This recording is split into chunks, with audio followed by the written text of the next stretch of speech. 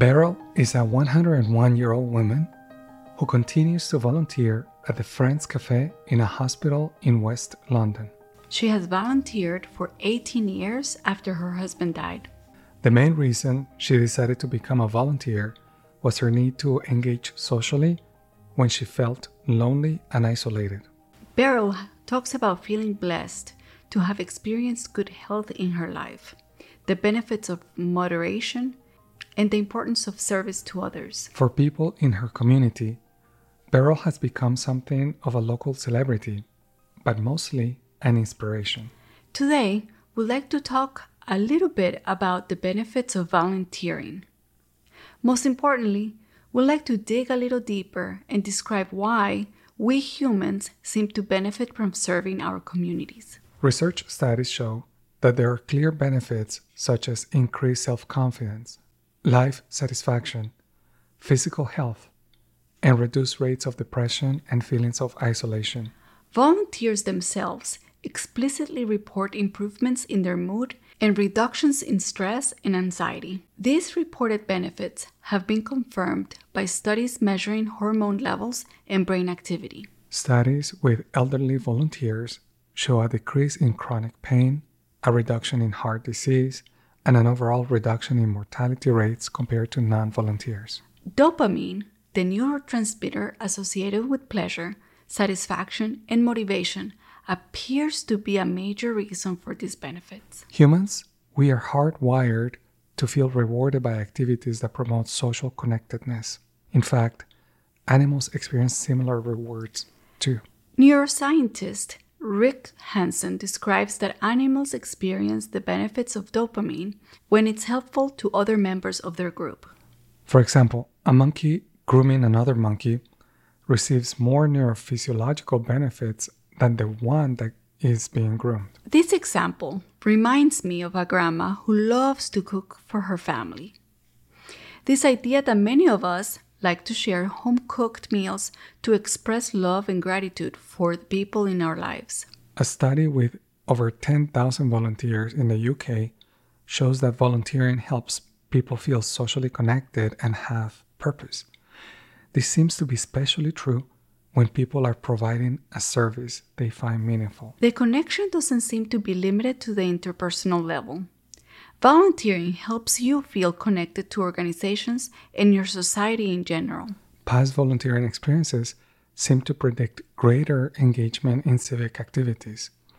People who have volunteered in the past are more likely to serve others in the future. This applies not only to the individual, but also to the children of those who volunteer. This means that parents can send a powerful message to their children when they model volunteering by example. Children of parents who volunteer show more loving attitudes and are more likely to help other children. This is called prosocial behavior, and it's a hallmark of friendship, good social skills, and it goes hand in hand with academic achievement. Service can teach children that they are part of a community that benefits from their contributions. People also benefit when they volunteer for less than altruistic reasons. For example, research at Mills College in California shows that regardless of why students volunteered, the fact that they volunteered increased their likelihood of civic engagement. When we help others, we help ourselves. We discover things about ourselves. We learn skills. We experience joy. Volunteers often describe coming to life when they see that their contributions are truly helping others. Sometimes people find volunteering to be especially meaningful to them because their work relates to a cause that they're personally connected to, including past pain and trauma. For example, relatives of people who have died of drug overdoses find that volunteering for organizations that help people with substance addiction helps them process their grief. Helping others gives us a broader perspective in life. Life is not just about me, what I can achieve, what I can get individually. So you might be wondering, how much volunteer work do I need to do to qualify for these benefits? It turns out it's best to start small. An easy mistake to make is overcommitting and under-delivering. This could create problems for others and disappointment for us. If you say, will I volunteer 2 hours every day after work or every Saturday and Sunday 9 to 5 p.m., it will most likely not be sustainable. Another idea is that we can help others without necessarily signing up for a formal volunteering opportunity. Perhaps at work, you can go above and beyond your job requirements to help a customer. Maybe you can listen to a friend who needs emotional support.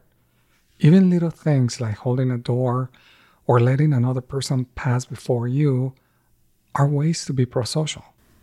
Finally, there are other factors to consider. For example, choose an activity that is meaningful to you and a cause that you truly want to support. Make sure the business, organization, and group you want to help is safe, that you won't be exposed to toxic elements, for example. Just consider contributing what you can, what is realistic, and try to think about it by taking just one step, the first step to help your community. Next week, we're going to talk about connectedness and decentration, which are two concepts that are related to today's topic. We will see how our social relationships can improve when we pay attention to more perspectives rather than being stuck in the perspective that the world revolves around our ego. Remember, you can also listen to this episode in Italian and Spanish. Please consider supporting us with a small donation by visiting our website at www.togrowhappy.com. Season 1 transcripts are available on Amazon. You can also help us by giving us a positive review where you listen to this episode and share your thoughts with us. We hope this episode can help you be happy. Goodbye. Ciao. Adios.